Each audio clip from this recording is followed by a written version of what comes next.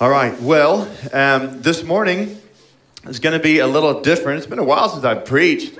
I mean, I feel like I preach at a dinner table every other night, but to you guys, it's been a while. My name's Tyler Hardy, if you just started visiting. I'm the senior pastor here and have graciously been given a needed break over the summer from preaching and teaching, and we've had a great team of people jump in here from staff to just members in our church, and it's been really rich. If you missed it, we did a series called Enthralled, and the whole heart behind that is we want you to be enthralled again with this, because it's alive and active and sharper than any two-edged sword. I would encourage you, let this be the filter for all decisions in life. Finances, marriage, job, what to do with COVID, what to do with politics, what to do with race, what to do with grandma, what to do with your neighbors, what to do with your yard or your dog or anything else. Guess what? It's here. It's here. If it's not explicitly lined out, the principle can be applied to any and everything. And if you don't want to read the whole thing today, which I'm not asking you to, if you just want to remember one thing, it's what I just prayed. To love the Lord your God with all your heart, your soul, your mind, and your strength. By the way, that's all of you. That includes the whole being. Every single part of you is summed up in that statement. And so when Jesus was asked to sum up everything, because there's a lot in here, he's like, remember this, to love God in that way. Then he says the second greatest commandment is like it, though, to love your neighbors yourself. Notice he didn't specify to only love your family, only love people that look like you, only love people that speak your same language, only love neighbor included in that context, not just the guy on my street and I can be enemy with the guy on the other street. Neighbor is all inclusive.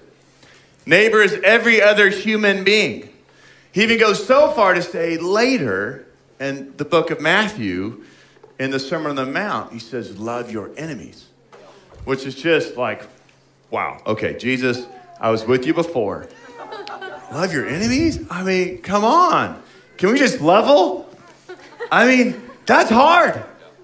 To love your enemies? But that is the kingdom. That is what he is calling us into, is the impossible. Not the comfortable and doable. It is impossible. That's why it requires faith. And faith is what is not seen, which is why we get frustrated when we can't see things, see the future, see that. And it's like, hello, that's called faith. That's kind of the point, right? If you could see it all and outline it all and put it in an equation, there would be no need to trust God because we have it all figured out and detailed out, and there'd be no need to relate to God because it's just on autopilot. Right? That's why the walk with God, the Christian faith, is never meant to be on autopilot. And when any of us do feel on autopilot, we need something to shake us up. We actually need something to malfunction. Whoa. Right? It's like, so if you feel a little bit on autopilot in life right now, I'm going to pray here in a minute that God shakes you up out of autopilot. Okay? You may not like me after this prayer, but I'm about to pray that. You ready? All right, so Lord Jesus, I'm asking right now that every one of us, everyone watching, everyone streaming, everyone in this room, Lord, we pray you would get us out of autopilot in Jesus' name. Lord, we're asking for a shaking.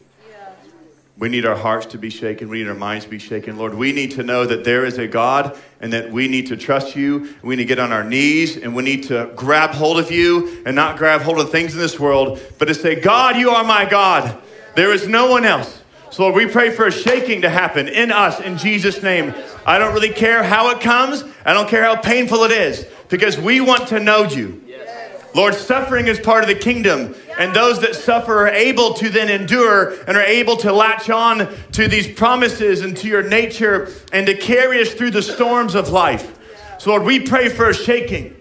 Lord, I pray against a comfortable cruise control, autopilot life.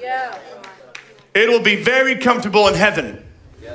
But on earth, it was never meant to be this way. So Lord, we pray against that in Jesus' name. We do not pray hardships upon ourselves, but we are praying for a shaking of the mind, of the heart, and our spirit. Whatever you got to do. It can be a dream, Lord. It can be a situation. It can be fasting. It can be whatever it needs to happen, Lord. We trust you just as we pray for those that are still lost, who do not know Christ, who've rejected the gospel. Lord, I pray for a shaking over them. Whatever it takes to bring them to their knees so they would realize, whoa, God is really it. There is only forgiveness found in him. So that I am praying the same prayer for us that we pray for those that are wayward, those that are the prodigal sons and daughters, those that have gone astray. We pray that you would bring them to their knees in such a place where they would encounter you in a fresh way. Say, God, my God, I trust you again.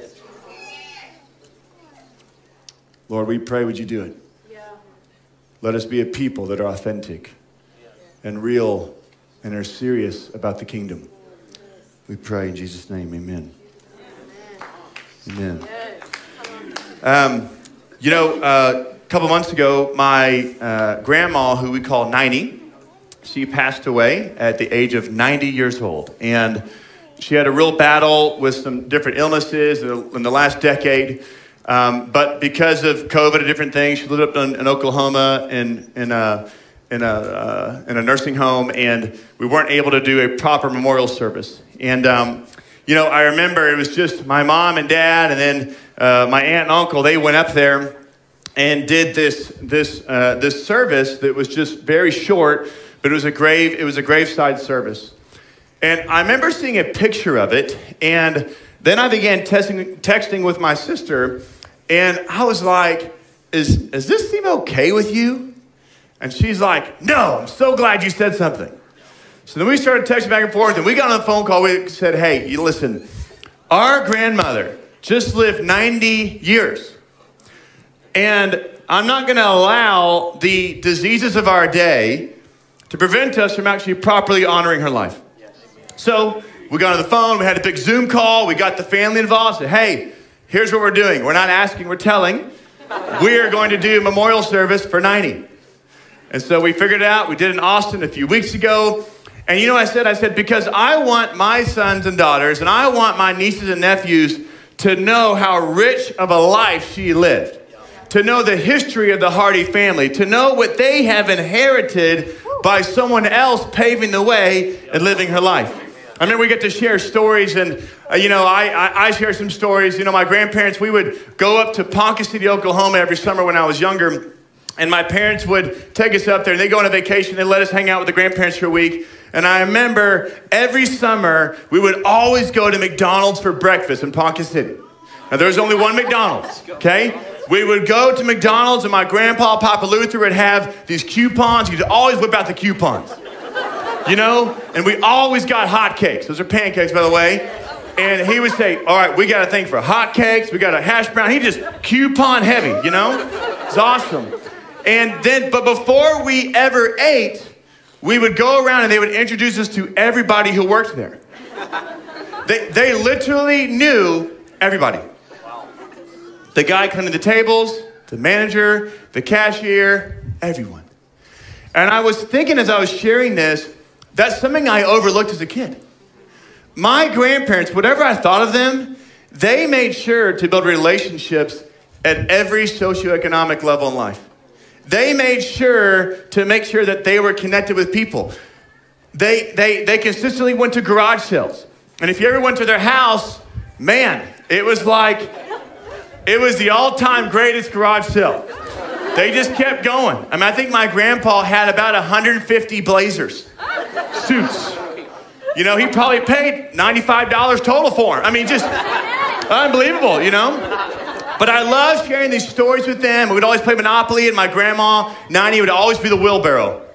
Just always. You could play Monopoly. She's like, that was hers. You couldn't touch it. And we would play Monopoly for days. It would just, the board would be untouched. It would stay there. You'd play, So we were telling these stories. And my dad got up, and he shared stories of how when he was younger, they had to move from San Jose, California to Greenville, Texas. And in the 60s, that's quite the adjustment. I know there's a lot of California people coming now, but it's quite the adjustment, right? This is the heyday of the hippies. Okay, this is beach surfer guys, and he came here and he's wearing these like long flowy pants, and he's like in 8th grade with sandals and this little white linen shirt in Greenville, Texas. Okay, there's a lot of boots, cowboys. I mean, let's just say day one, he got into a scuffle. After day one, my dad came home and said, hey, Mom, I cannot go back to school wearing this. I'm gonna get beat up again. So my 9, he went and drove him and bought him whatever he wanted and got him new clothes, right? But I love that story because she was such a mother bear. You know what I'm saying? And I wanted our kids to hear, hey, your grandma, man, she wasn't perfect, but she was a fighter. And she took care of her family. And I want you to see when people came against their family, how she protected them and took care of them. And as we were sharing this history, I was thinking back about this memorial service we just did, and it was beautiful, and it was so encouraging to see all these pictures from her and her life. I was thinking about our history, and just thinking, Lord, there's such a rich history if you're a follower of Jesus. Not only do we have the Bible as this several thousands of years history that unpacks the story of Jesus, it unpacks the Israelites, it unpacks creation, the beginning, the flood, it unpacks what happened with the Egyptian Empire, it happened, Babylonian Empire, all these different things. It's so fascinating. But then you zoom forward and you get to the New Testament and you get to the book of Acts, and it talks about this church called Antioch.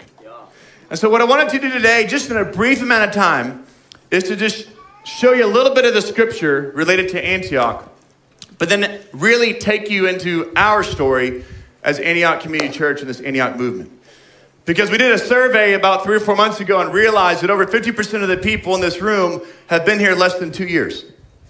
And so when 50% of your congregation has been here less than 2 years, that means anyone who was here 2 years ago, they have no idea who they are. They don't know anything about that. Some of you guys are like, world mandate? What is this, a government conference? What are we doing here?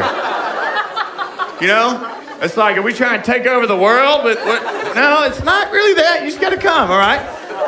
So that'll be my like teaser trailer. If you're curious, you should totally come. You know, some of you guys are like, you know, we'll share about some missionary, and you're like, who's that? You know? I don't even know you guys do that kind of stuff. So we recognize that half of our church has been here a little while, and half of the church is new. But by way of a reminder, so that we're all on the same page, I want you to know some of the history, a little bit of the why behind the what, before we launch into this fall. Because if you don't know your history, it's very difficult to appreciate the present. Do you know that? If you don't know where you've come from, you tend to take things for granted. Right? You tend to just look like this. It's like if you don't realize what was sacrificed for this nation to be created, whatever you believe about it, many men and women sacrificed their lives and risked their own livelihoods crossing the Atlantic to come over here to establish this country. Many people fought against the British and had to, from the whole British monarch to discover this nation and 13 colonies, and it moved from there. Was our country perfect? No. Is it perfect now? No. And by the way, there will be no country that's ever perfect until we get to heaven. That heavenly country's it. So until then, it ain't gonna happen. We can get better, we can grow, we can make huge efforts to be more reflective of heaven. Heaven will not exist on planet Earth in its entirety. That's why there's heaven and earth. This is not gonna happen. This isn't happening. It's not happening, right? There's a new heaven, new earth, but this ain't it, okay? So I wanna share with you some of our history, all right? I like history, if you can't tell, it's really fun, and I get excited. Acts chapter 11, verse 19. Now those who were scattered because of the persecution that arose over Stephen traveled as far as Phoenicia and Cyprus and Antioch, speaking the word to no one except Jews. But there were some of them, men of Cyprus and Cyrene, who on coming to Antioch spoke to the Hellenists, also preaching the Lord Jesus. And the hand of the Lord was with them, and a great number who believed turned to the Lord. The report of this came to the ears of the church in Jerusalem, and they sent Barnabas to Antioch. When he came and saw the grace of God, he was glad, and he exhorted them all to remain faithful to the Lord with steadfast purpose. For he was a good man, full of the Holy Spirit and of faith, and a great many people were added to the Lord. I'm going to pause there. a few things I want you to see. So if you ever wondered, why are we called Antioch Community Church? It's because of this. Antioch, I remember we first moved here, and I'd be like setting stuff up, and I'd be on the phone with someone in customer service, and I'd say, here's my email, it's Tyler@Antioch, and they're like, sir, can you spell that? No one ever knew what it was.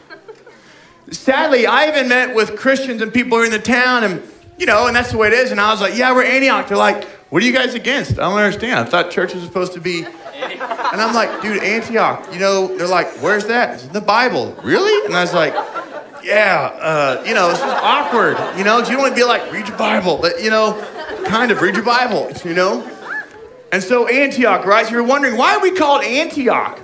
It's because of this, we're about to read here in just a minute, of kind of what that church represented. Now, number one, what I want you to see here is because of the persecution of Stephen. If you remember, a man full of faith, full of the Holy Spirit, preaching the good news. What happened? They stoned him to death. As a result of Stephen's martyrdom and suffering, people spread. Reminder, whatever the enemy intends for evil, God turns for good. In a strange way, Stephen's death caused a ripple effect in the positive for the gospel to spread and to go to people who had never heard it before. It says there are people from Cyprus and Cyrene who were speaking to the Hellenists and preaching the Lord Jesus. Remember, up to this time, the gospel sharing was to Jews. This was to Greek-speaking people.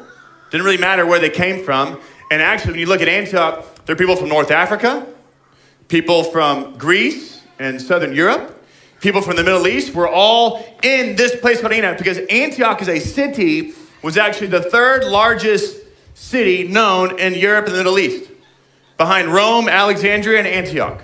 So it was a large economic hub, a lot of travel, people coming and going. Imagine like a New York City, just people are coming in and out all the time. So when the gospel is being shared, people are taking that, heading back to their villages, back to their towns. So the gospel began spreading because of this hub, this place at Antioch that was happening. And it says the Lord was with them, and a great number who believed turned to the Lord. So the gospel is being shared at Antioch. The reports go back to Jerusalem, who's like the mothership of the church. And they're like, hey, there's something happening at Antioch. And so they send for Barnabas, right? Barnabas was kind of alongside with Paul and really helped him in his missionary journeys. And Barnabas came, and it says when he came and saw the grace of God, he was glad. I love that. Guys, when people come to our church, when they come to your life group, they should see the grace of God. Not a bunch of anxious people, stressed out. Not a bunch of fear. Not a bunch of infighting. Not a bunch of hate. Not a bunch of uncertainty, insecurity. They should see the grace of God on display in the air. It should be what they smell, what they taste. And it says he was glad. I like that. He was just happy. Man, you guys got it going on down here. And he exhorted them, though, to remain faithful to the Lord with steadfast purpose. Faithful to God and yet stay on mission. Stay on mission. Don't give in. Don't give up. Later on in verse 25, it says, so Barnabas went to Tarsus to look for Saul, and when he had found him, he brought him to Antioch. For a whole year they met with the church and taught a great many people. And in Antioch, the disciples were first called Christians. Now in these days, prophets came down from Jerusalem to Antioch. And one of them, named Agabus, stood up and foretold by the Spirit that there would be a great famine all over the world. And this took place in the days of Claudius. So the disciples determined, everyone according to his ability, to send relief to the brothers living in Judea. Here's what you see in this passage. It says, Barnabas went and got Saul. Right? Saul becomes Paul, right? So he went and got him, brought him to Antioch, said, hey, you got to see what is happening here. And it says they stayed there for a whole year. Could have been 13 months, 15 months, we don't know, but at least a year. They stayed there and they invested in them. So when people ask, hey, why did you guys create the Antioch Discipleship School? It is based off this. Period. Because at Antioch, they said they stayed there for a year. I don't know if all the people stayed there for a year or not, but our thinking was, hey, what would it look like if people gave themselves for a year to the studying of the word, to prayer, to teachings, to disciplines of the faith, to being really discipled in a more intense fashion so that then they had as a foundation for the rest of their lives. That's how we do the discipleship school. And it says they were first called Christians. That doesn't mean like, oh, Antioch's better because they're first called Christians. That's not the deal. What they were seeing was that these people are actually Christ followers. They looked like Christ. The stories they'd heard, they were following Christ.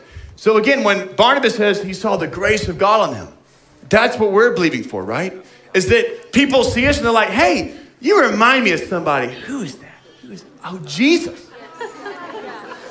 Right? Instead of some character on a Netflix show, it's like, who is that? Remind me of, starts with a J. It's really nice, kind, but clear and firm and trustworthy, healing. Who is that? Jesus. Right? We want everyone to say, hey, you know who you look like? I know that. Jesus. Right? That's what we want. Christians, to be a Christ follower should be a badge of honor. Even if they intend it for mockery, you say, man, absolutely I look like Christ. Thank you. Looking good. Right? Right? That you look, you smell, you sound like him. It's like, man, if I was right there, I could be cast as Jesus double in the play. Right? Like, that's what we want. We want to be like Christ. Then I love this. It says, so the disciples determined everyone according to his ability to send relief to the brothers living in Judea. Specifically, that is talking about money. They saw the needs and they said, we're going to jump in with our money that we have according to our ability, which means you got a lot, you gave a lot, you got a little, you gave a little, but you jumped in wholeheartedly and said, we're going to support our fellow brothers and sisters in Christ elsewhere that are suffering because of this famine and everything else. So we want to support them. I love that. There was a unity across different cities, across even regions, right? It wasn't just like we're going to take care of our own. It was like, hey, there's a calling to take care of others. So when we talk about missions at Antioch, when we talk about sending people and church planting and giving and all those things, it's in an effort to support the needs of others. And yes, we want to take care of our own, but that's not the end all. That's the desire for us as a church. So that just gives you a really brief overview of where Antioch comes from. I could do a whole message breaking it all down. I don't have time for that today, but you can dig into it. So I want to switch gears real quick and talk to you about Antioch, the story of Antioch for us. Now that doesn't go back to like the year, 50 AD. We're going to go back to 1987. All right? So here we go. Just track with me.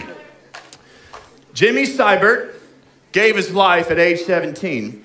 He went to Baylor University at the time, and he began asking, who is experiencing real transformation? And he started walking around campus saying, hey, how can I be free? How can I be transformed? Well, that summer, he decided to take the book of Matthew, read it line by line, and obey everything it said. Has anyone ever done that? I dare you to try. Come on. I never have. As he shares the story, if I heard him tell it, he said, it'll cost you a lot. Yes. If you go line by line and do exactly what it says, but he was committed. He said, I want to transform my life. I'm not interested in playing games. Yep. So that summer, he had a radical transformation of the faith. He would describe it as this: I experienced deep brokenness, true freedom, and a pursuit of holiness in his life. Well, Jimmy, when he walked into Highland Baptist Church, with the church he was started going to at the time, he felt like one of the days he walked in there, the Lord stopped him and spoke to him and said, if you will stay in Waco, you will see me build the church from the foundation up. And he's in college, and he's like, I don't know what that means. But as any good college student, just write it down. Eventually, what he began to realize is that he was talking about the church engaging with bringing about worldwide transformation. So in 1987, as he's still at Highland Baptist Church, he got the opportunity to launch Antioch Movement's first discipleship school in their basement. And essentially what they did, him and his wife, Laura, they had 7 students with them in their first discipleship school. This was the program: 90 minutes of prayer, 90 minutes of worship. 90 minutes of prayer and worship, 90 minutes in the Bible, 90 minutes on teaching, and then the afternoon was outreach.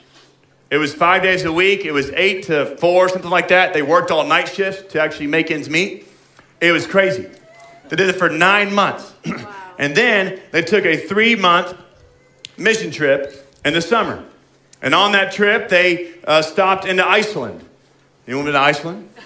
I haven't, but they went to Iceland, Reykjavik, Iceland. They went there, and on one outreach, this is back in 1988. They were there, and they were doing outreach. This man came up in a wheelchair, and these are a bunch of young college students who are like, we don't know, but we believe in the power of God. We've been praying for it. And this guy's there, and they lay hands on the guy. Next thing you know, he gets up out of his wheelchair, begins running around, and they're just like, whoa, whoa, whoa, whoa, this stuff's real. It's not just like a good read. It's actually present.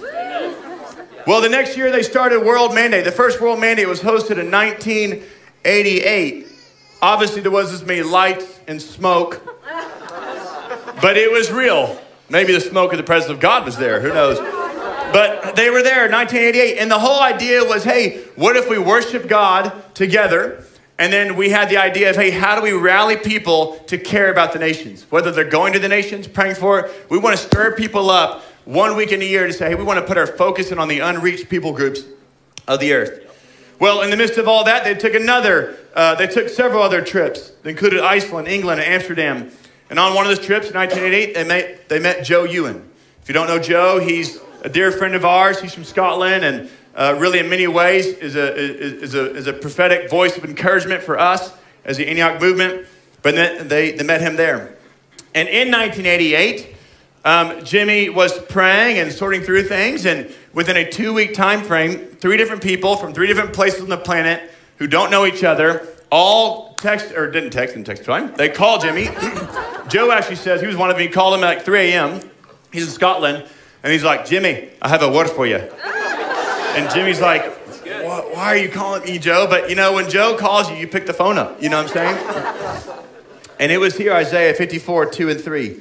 Enlarge the place of your tent. Stretch out the curtains of your dwellings. Do not spare them. Lengthen your ropes and strengthen your pegs, for you will spread abroad to the right and to the left. And your descendants will possess nations and will resettle the desolate cities. That Isaiah 54, 2 and 3 passage was a foundational passage that was affirmed by 2 other people, giving him the same passage of scripture within 2 weeks, saying, this is what you're going to build on. This is the heartbeat of Antioch. This is what's going to happen. Now, at this time, this is 1988. Okay, Antioch Community Church doesn't exist until 1999. So we actually started as a missions movement before we actually even had local churches. Now, they were part of a local church, Highland Baptist Church, and we're doing life groups and meeting on Sundays and Bible studies and discipleship and sharing the gospel in Waco. That was all happening locally. I'm giving you more of the global moments in our history. But they were living it out so that when they got on a plane to go somewhere, they were just doing the same thing they'd already been doing. Right? It wasn't like, all right, now it's time to be joyful.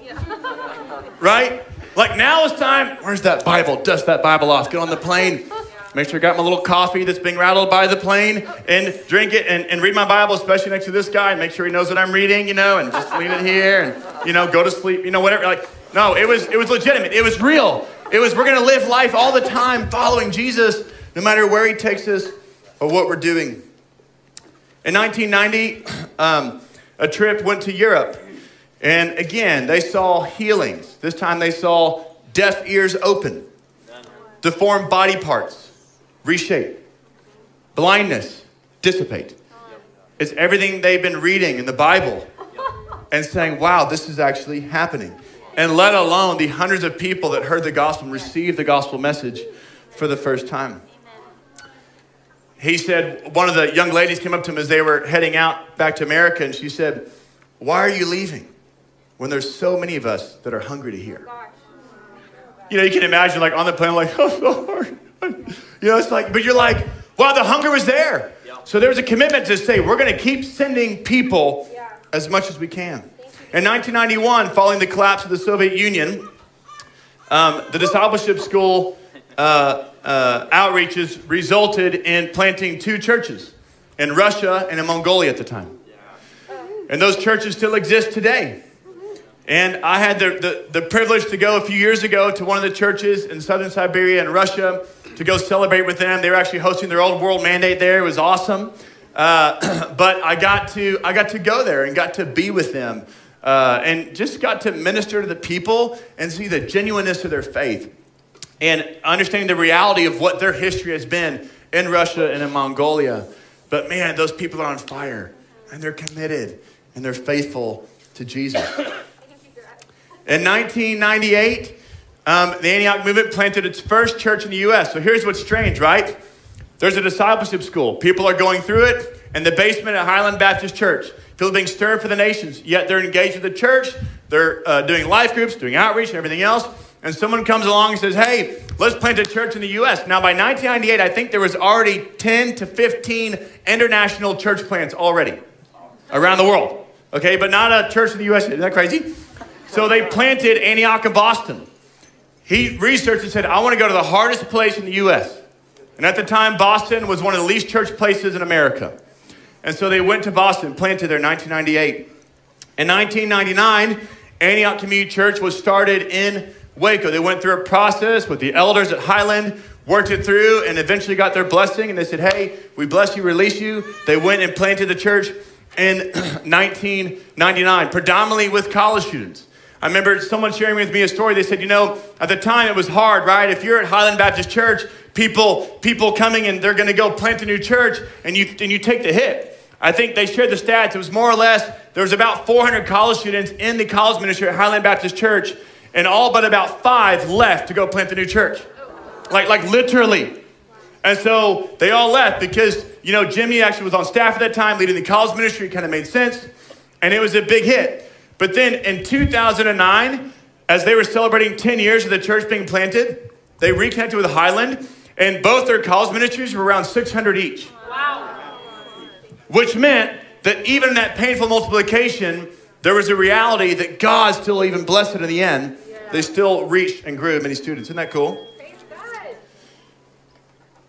In 2001, 1 month before 9/11, 2 of our missionaries were arrested by the Taliban secret police in Afghanistan.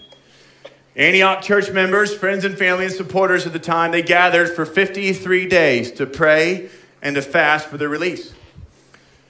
53 days in, they were finally released through a miraculous, very long story. And they did 24-hour prayer, by the way, during that entire time.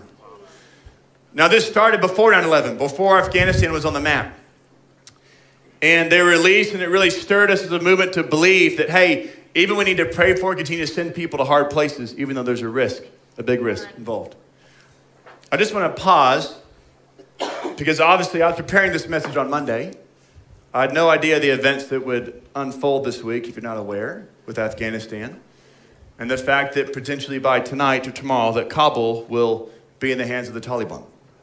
That within 2 weeks' time, a country that our nation, amongst others, have invested in economically, education, human rights, to militarily, to infrastructure, to private investment, within 20 years worth of that literally in 2 weeks' time, it's all taken.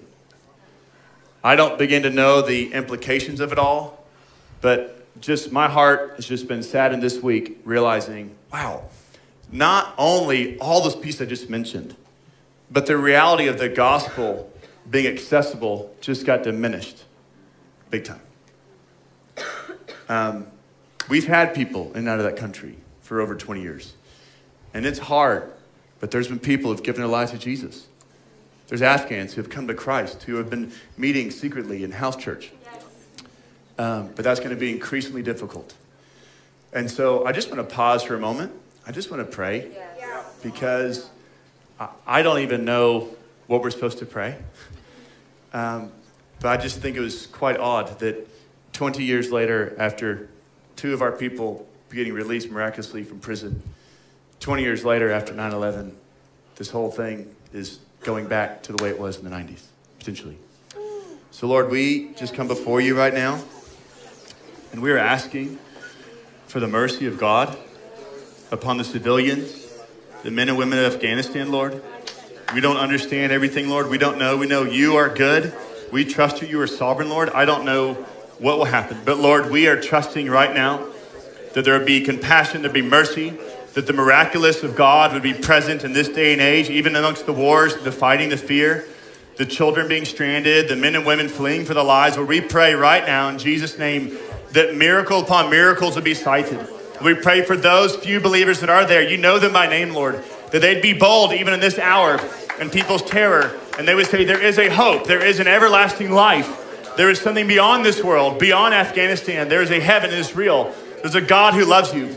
Lord, I pray the gospel would be so clear. I pray for Afghans all over the world to get on their knees and they would pray to the one true God.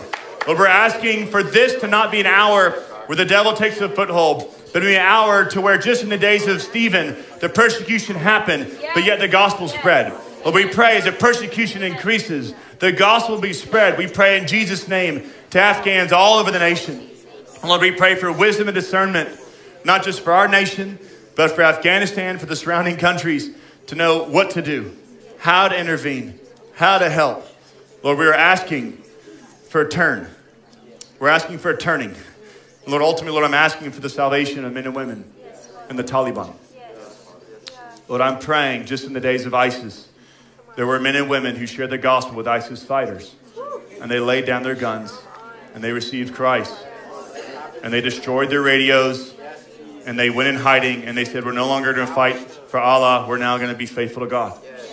Lord, we pray for the same thing to happen now. We need a miracle in Jesus' name.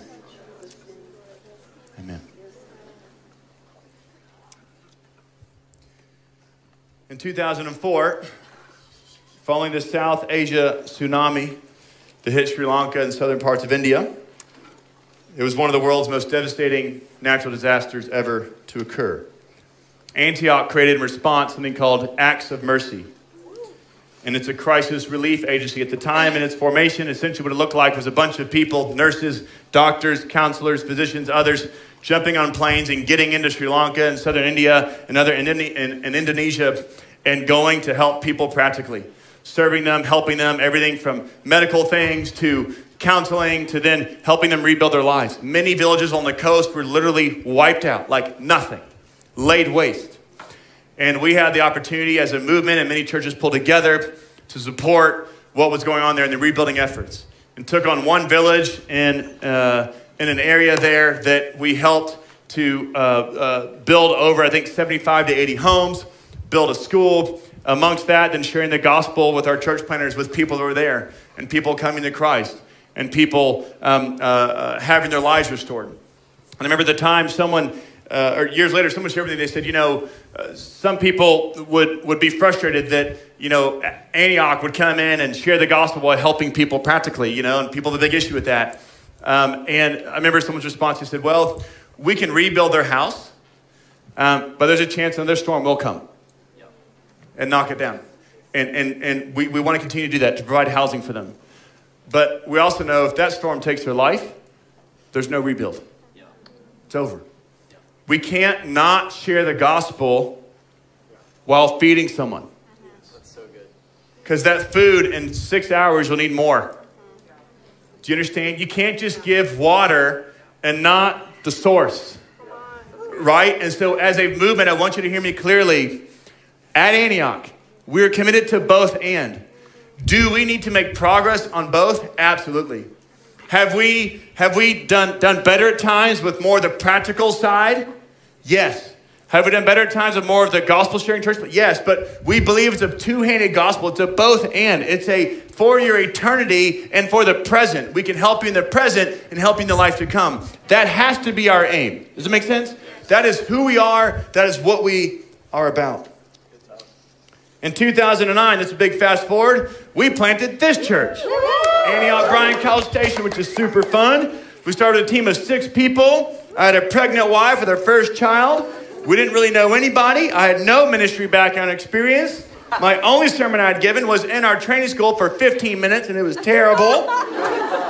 But the leadership just said, hey, man, we trust you. God equips those he calls. And I was like, man, that verse, it's got a little double meaning for me, Pretty painful, that little verse there. Like, I know you are equipping me, but man, just be a little smoother on-ramp here. So we got here in summer. We started doing some trainings and meeting together, but really we launched in the fall, August of 2009, so that's 12 years ago this month. We're at the Hilton, and some people have asked, why are we at the Hilton? We're at the Hilton because it's the only place that would have us.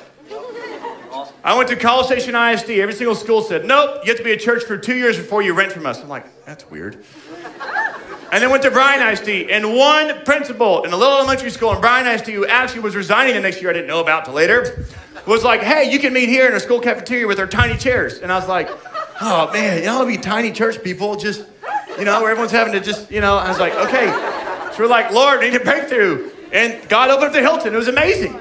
So we're there for 3.5 years. We did our first baptisms. I got a picture here.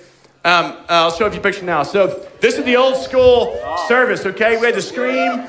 That's me holding my baby because he normally would scream and say, Dada, Dada, Dada, Dada.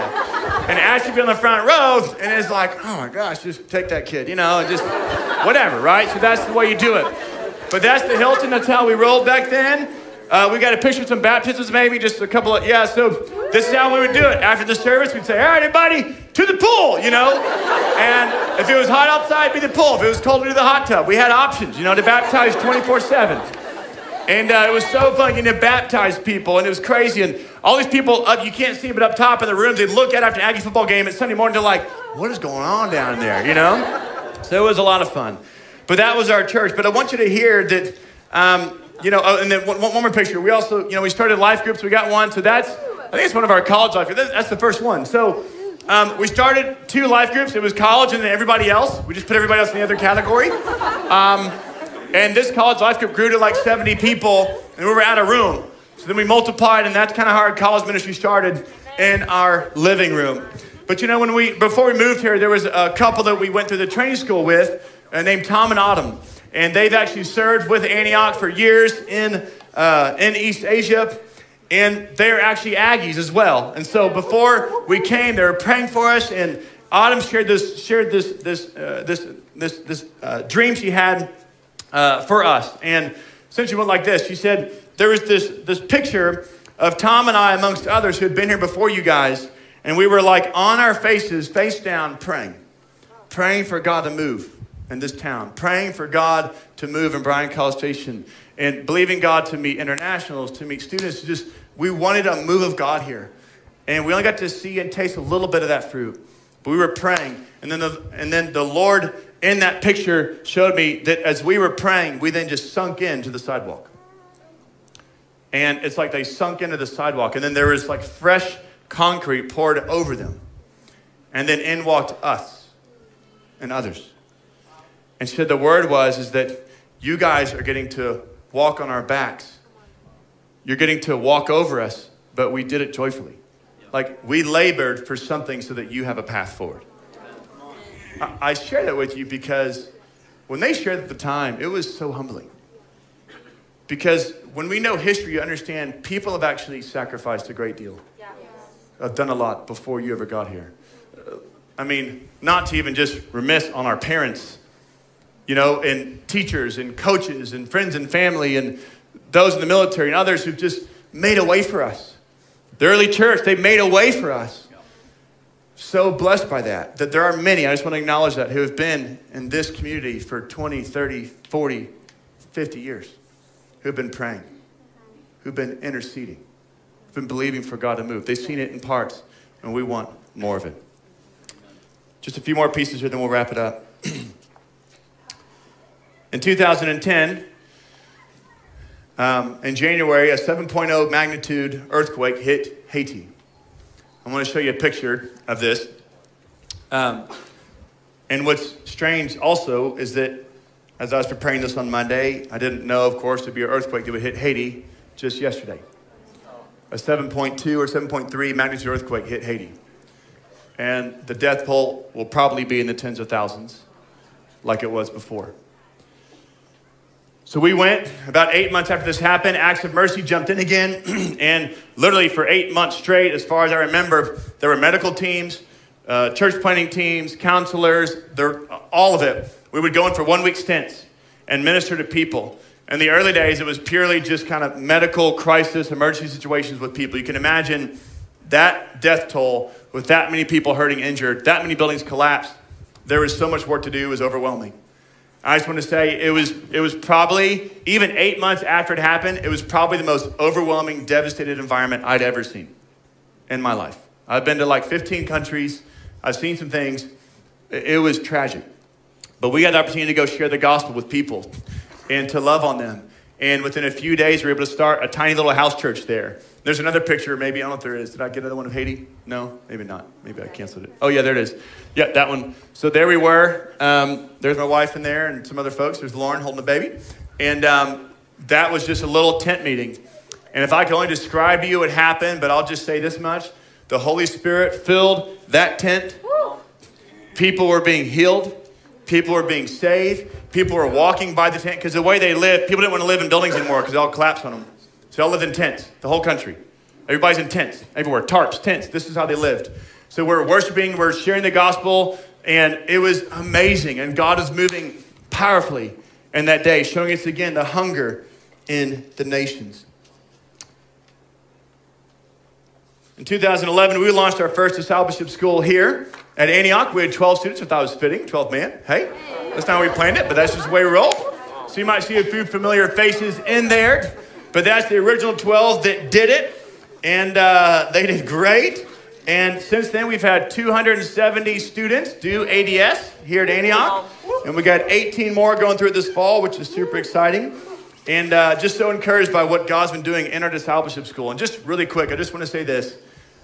Ash and I did the school, not for ministry. We did it because we just wanted a foundation of Jesus in our lives. We had it, but we wanted more.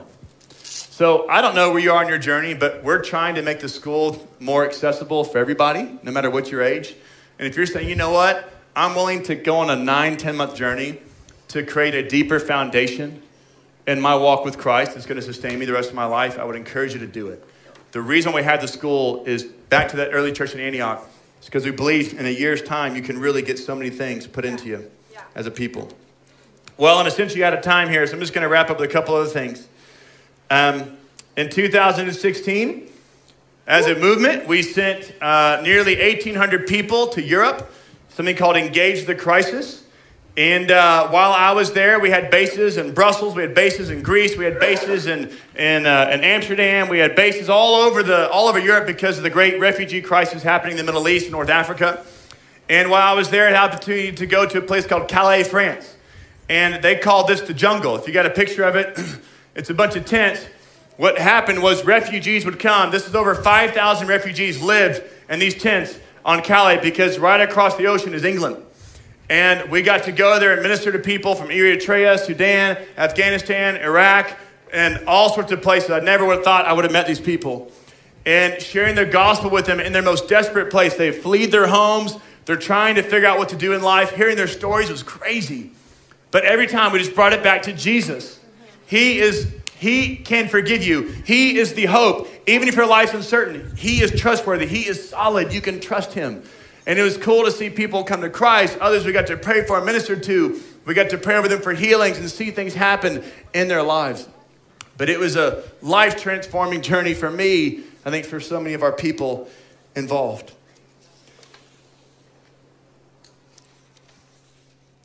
You know, lastly, I just want to share that in 2019, our college ministry does a spring break trip here every year. And in 2019, went to New Orleans. So we've got a church down there, Antioch, New Orleans. And we went there. And do you want to go on that trip? Any hands? We got some people here. There you go.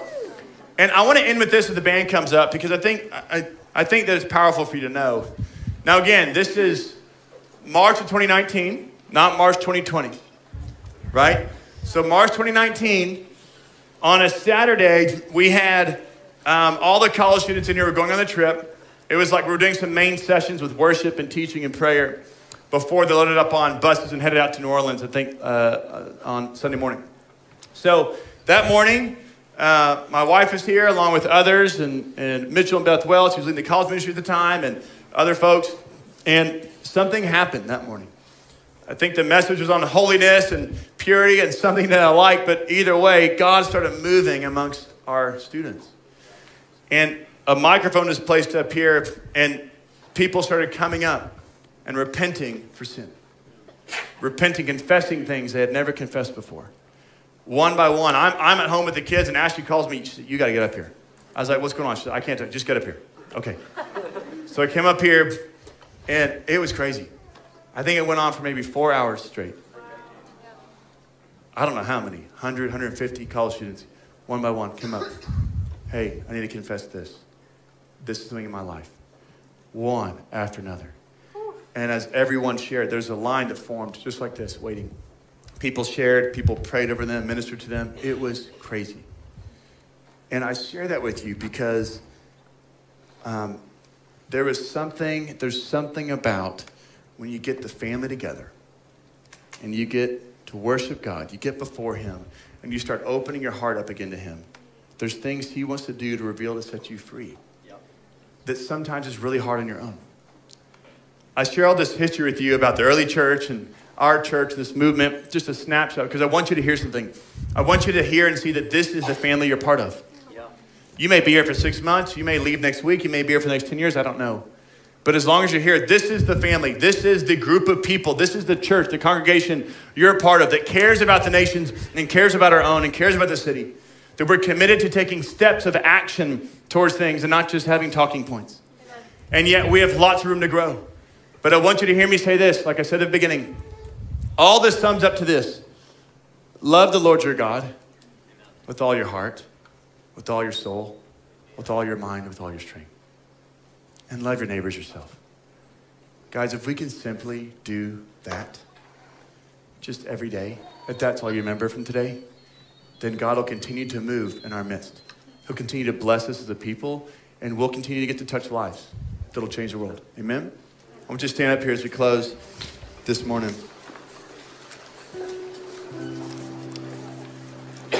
And here's where I want to end. I know we went a little long, so I apologize for that. But just as we go into a song of worship, I just want you just to take a quick moment and just put your hand over your heart. And I just want to pray for us. And you can just agree just with this prayer that God would minister to our hearts. So Lord, we thank you this morning. And we invite you again into our hearts. We don't want a boring life.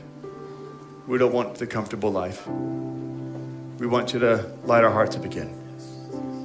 Oh, Lord, light it up like the first time we heard the gospel. Light it up like that day we repented of all that sin and we felt free. Lord, stir our hearts again for that mission trip we went on where we shared the gospel with the person who never heard. Remind us of the stories of those who've been healed from blindness and deafness. Oh, Lord, remind me of my past so I remember that you pulled me out of darkness and into light. Oh, Lord, open my heart up again. Stir me, Lord, I pray. Don't let us be cold. Don't let us be numb. There is brokenness in this world. There is pain. There's even suffering at this moment that we know of in this world right now. But yet, God, you are still good. Your mission is not over. The Great Commission's not been fully accomplished. You've not returned, Jesus, yet.